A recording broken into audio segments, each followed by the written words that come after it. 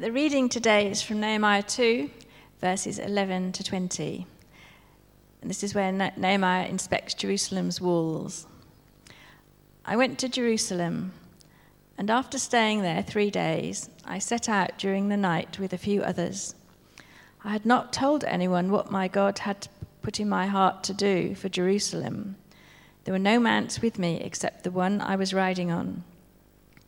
By night, I went out through the valley gate toward the Jackal Well and the Dung Gate, examining the walls of Jerusalem which had been broken down and its gates which had been destroyed by fire. Then I moved on towards the Fountain Gate and the King's Pool, but there was not enough room for my mount to get through. So I went up the valley by night, examining the wall. Finally, I turned back and re-entered through the valley gate. The officials did not know where I had gone or what I was doing, because as yet I had said nothing to the Jews or the priests or nobles or officials or any others who would be doing the work. Then I said to them, "You see the trouble we are in. Jerusalem lies in ruins, and its gates have been burned with fire. Come, let us rebuild the wall of Jerusalem, and we will no longer be in disgrace." I also told them about the gracious hand of my God on me and what the king had said to me. They replied, "Let us start rebuilding." So they began this good work. But when Sanballat the Horonite, Tobiah the Ammonite official, and Geshem the Arab heard about it, they mocked and ridiculed us. "What is this you are doing?" they asked. "Are you rebelling against the king?" I answered them by saying, "The God of heaven will give us success. We, his servants, will start rebuilding. But as for you, you have no share in Jerusalem or any claim or historic right to it." Amen. Thank you, Barbara, very much. So as we continue this morning looking at People of Hope, we come to this amazing story of Nehemiah, such a great story from the Old Testament. And the quick version we had from God's story gave you the overview. And now what we need to do is just to pick up one or two points of detail, but particularly to say, what is this saying to us today?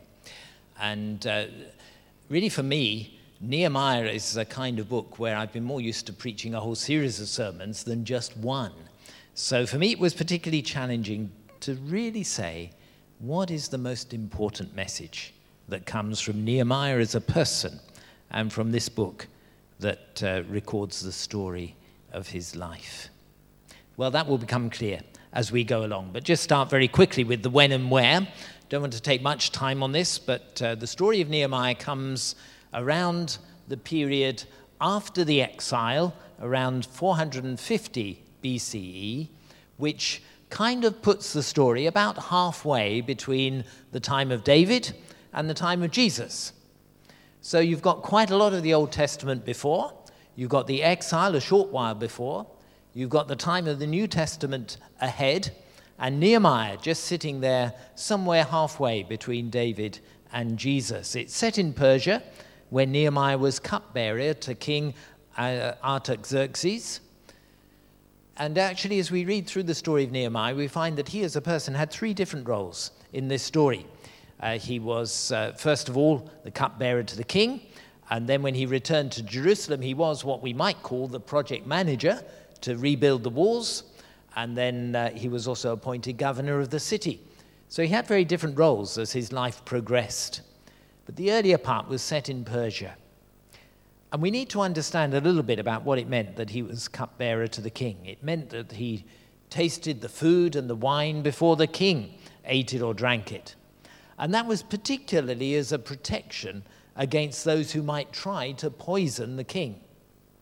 And that meant that if the food had been poisoned, if something had been put in the drinks, it's the cupbearer who would die and not the king. He really was the bodyguard, if you like, for the king's eating and drinking. And therefore quite a close role and relationship developed between cupbearer and king. It was a position of considerable influence. Just as Daniel had taken a position of authority in the Babylonian Empire. Nehemiah had a position of authority in the Persian Empire. He was really absorbed into that part of the world. But he was also had a heart for his Jewish brothers and sisters in Jerusalem. And when he heard that the walls of Jerusalem were in such a state, he needed a favor from the king of Persia. Some of those who'd been in exile had returned back to Jerusalem a good many years earlier. The temple had been restored 80 years before Nehemiah, but the city walls remained in ruins. And Nehemiah felt deeply about this. He longed to be allowed to return to Jerusalem and to help to rebuild the walls. But he needed the king's permission. He waited his time, and then in the right moment, the king granted his request. And so the story unfolded, and you will be familiar with that, many of you. And we all saw a brief outline of it just now. We might pick up one or two bits of the story later, but let's focus especially on Nehemiah and the kind of person he was, because that will give us some pointers to the action that we need to take as people of hope today. What is Nehemiah saying into our lives today? Well, what kind of person was he? In the character of Nehemiah, first of all, it's very obvious that he was a leader. There's no doubt about this. Everyone is called to be a leader, but the story of Nehemiah speaks especially to those who have leadership responsibility. And actually, many of you are leaders.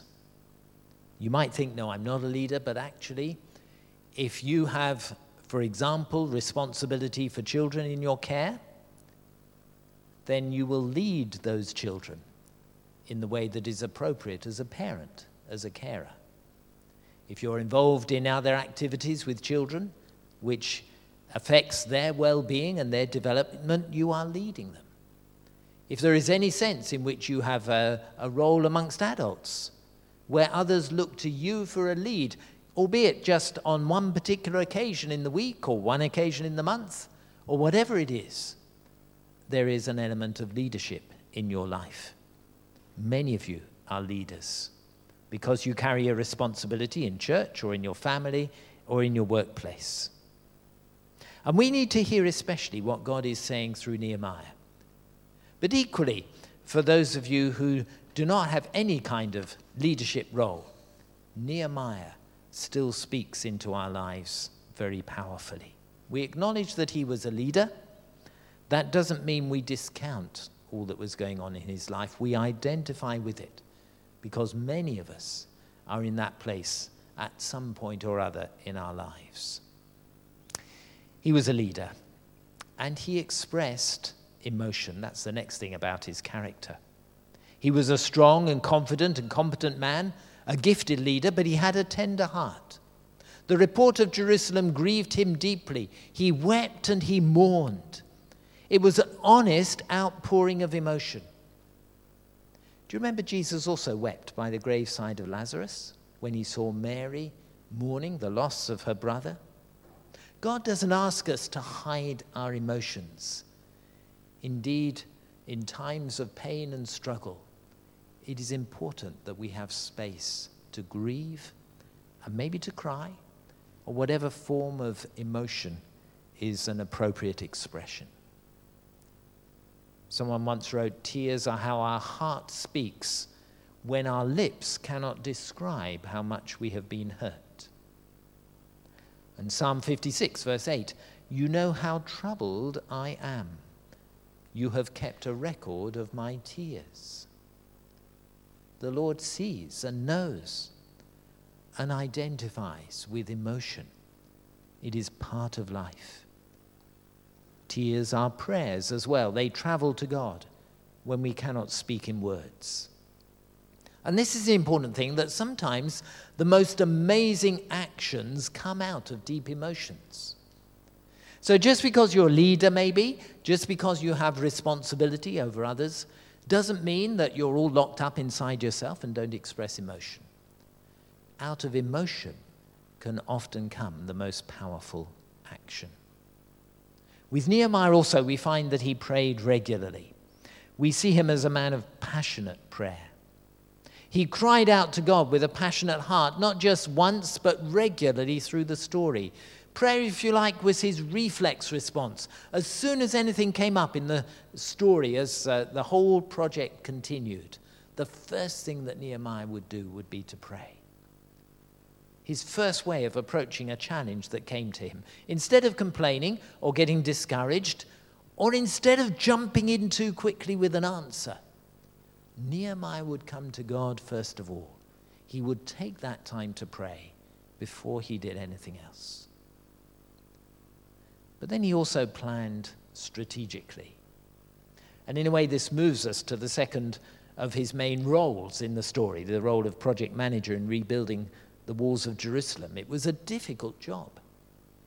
If we try and reconstruct the city as it was in the time, this next map should give us a little bit of an idea. And what this gives you is a bit of the shape of the city in the time when Nehemiah had to reconstruct the walls, very different to the shape of the city as it is now. What it doesn't so obviously give you is the sense of height and depth. But actually the temple there in the top of the city is on a hill, and then it is a very steep drop. You can see the rivers running both sides. Those rivers would almost be tumbling down, almost waterfalls, deep down until they meet at the bottom. And from the top to the bottom is a huge descent. And if you imagine that the walls either side were all tumbled down, and Nehemiah came out of halfway down the left-hand side of the city walls in its narrowest part. And then he tried to find his way along the riverbank. And the walls had all crumbled down, and the steep slope was such that it was incredibly difficult to navigate. At one point in inspecting the ruins, he had to turn around and go back because he couldn't get through. And if that was what it was like just looking at the mess, imagine what it was like to actually work out how to rebuild these walls. It was no easy task. And as well as the complexities of the steep hills on either side of the city, very little space in which to work, there were internal and external enemies. We saw a bit about them in the story. Those who were wanting to stop this work from happening, and the people of Israel who were involved in it, who were getting discouraged. But despite all of that, this job was done in 52 days. I don't know whether you're a fan of DIY SOS. They seem to get jobs done incredibly quickly. This wasn't quite 6 days, 8 days, 10 days, or whatever. But to rebuild the walls of the city of Jerusalem in 52 days feels to me a bit like a project of that kind. Just phenomenally fast, amazingly successful. Rather than just hoping things would work out, Nehemiah brought energy and determination to this task. There was the time to wait on the Lord, to watch and pray, but then there was the time to get up and go. And the balance of those two is so, so important in the kingdom of God. He planned strategically to get this job done. And as that was going on, in a remarkable way, he also motivated others to share with him in the work. It was essential. He couldn't possibly have done this job on his own. But it was also inspirational because as others became motivated and as others became involved, they captured the excitement of what was happening. Now, motivation can really have one of two different kinds. You could call it extrinsic motivation or intrinsic motivation. And the extrinsic motivation is the kind of motivation where you motivate other people to get involved because there might be a reward if they do it well, or there might be a punishment if they do it badly. And so you urge other people to do this in order to get a reward or in order to avoid a punishment. That kind of motivation was not in the story of Nehemiah. There were no prizes for the best section of the wall. There were no penalties for those who refused to work. Rather, Nehemiah used what we might call an intrinsic motivation. He was saying this project is the purpose of God.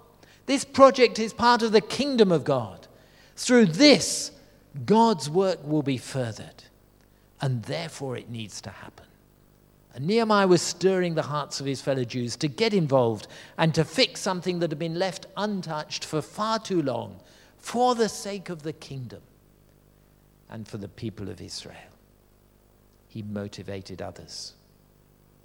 And he stood firm in hard times.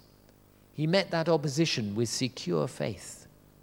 We had in our reading just a little summary of Sanballat, Tobiah, and an Arab named Geshem, who heard what they were planning to do. They laughed at us and said, "What do you think you're doing? Are you going to rebel against the emperor?" And Nehemiah answered, "The God of heaven will give us success.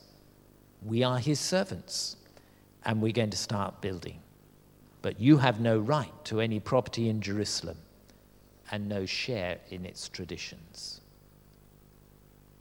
There was a quiet but firm determination from Nehemiah to see this work complete, and nothing would stop it happening. His confidence was in the God of heaven who would give him success. These are the characteristics of Nehemiah. But what is the one thing that comes out most strongly? You see, we could stay with all of those characteristics. We could build a sermon out of each of them. We could talk particularly about leadership. We could talk particularly about the value of expressing emotion as part of healthy living. We could talk about the times when we need to pray in order to discern the mind of Christ, to align our will with his. We need to talk about the value of strategic planning in the things that we do today, and how we encourage others to be involved, and how we can stand firm in hard times. All of those would merit a sermon on their own. But fundamentally, for me, what Nehemiah is saying above and beyond all else is that hope means action. Nehemiah, hand me another brick. These walls of Jerusalem are broken. They need fixing. And we today are a people of hope. We have the greatest message of hope in the world. But it cannot just stay as a concept. It cannot just stay as a worldview. It cannot just be a way of thinking. It has to be translated into action. Those walls of Jerusalem can be taken to represent your own life, or the life of the church across the world, or the presence of the kingdom of God in the nations. There are so many ways in which we can apply the broken walls of Nehemiah. But the fact is that we do not see God's kingdom come and God's will being done here on earth as it is in heaven. We do not see all that we long for as Christian people in our world today. And so there is a task to do. Our hope is in the God of hope, who through Jesus Christ brings us a gospel of hope and has given us the Spirit that enables us to overflow with hope. And that leads to action. The action will involve different things. At times it will be evangelism, proclaiming the good news of what Jesus has done for us. At times it will be community action, coming alongside those who need to be supported and helped.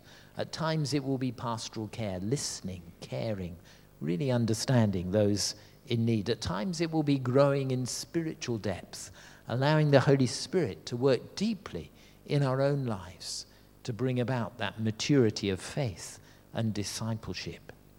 At times it will be living out an active faith and trusting God for those things that seem to be beyond our understanding, beyond our comfort zone, and yet we trust and pray and reach out in faith that they will happen.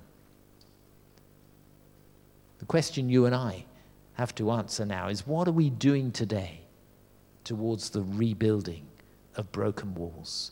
Christ has come and has brought the greatest gift of all to a broken world. There is power in the name of Jesus. Your hands and my hands are still part of his strategy.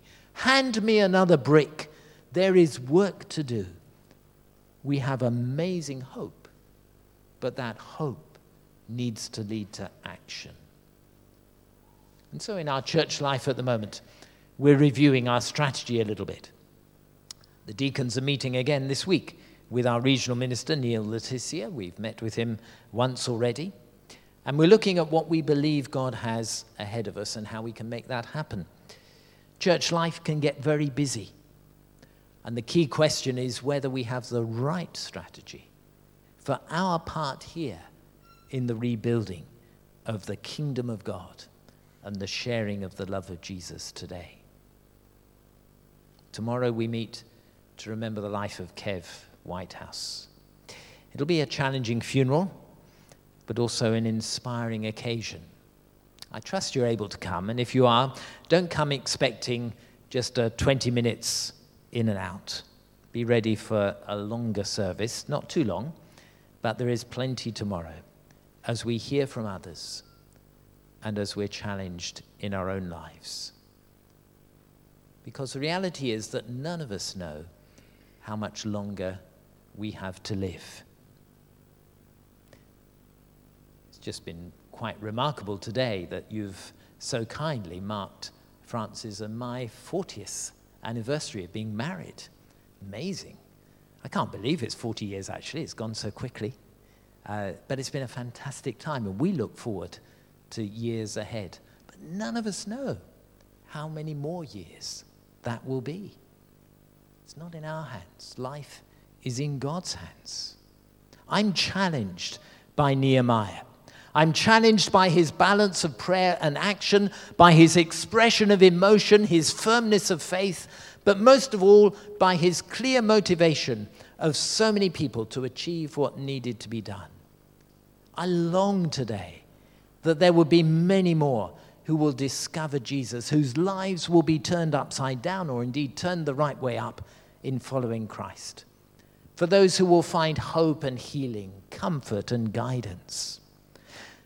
I long for a church of committed disciples, excited to see God at work in their everyday lives, the ordinary becoming special through the power of God.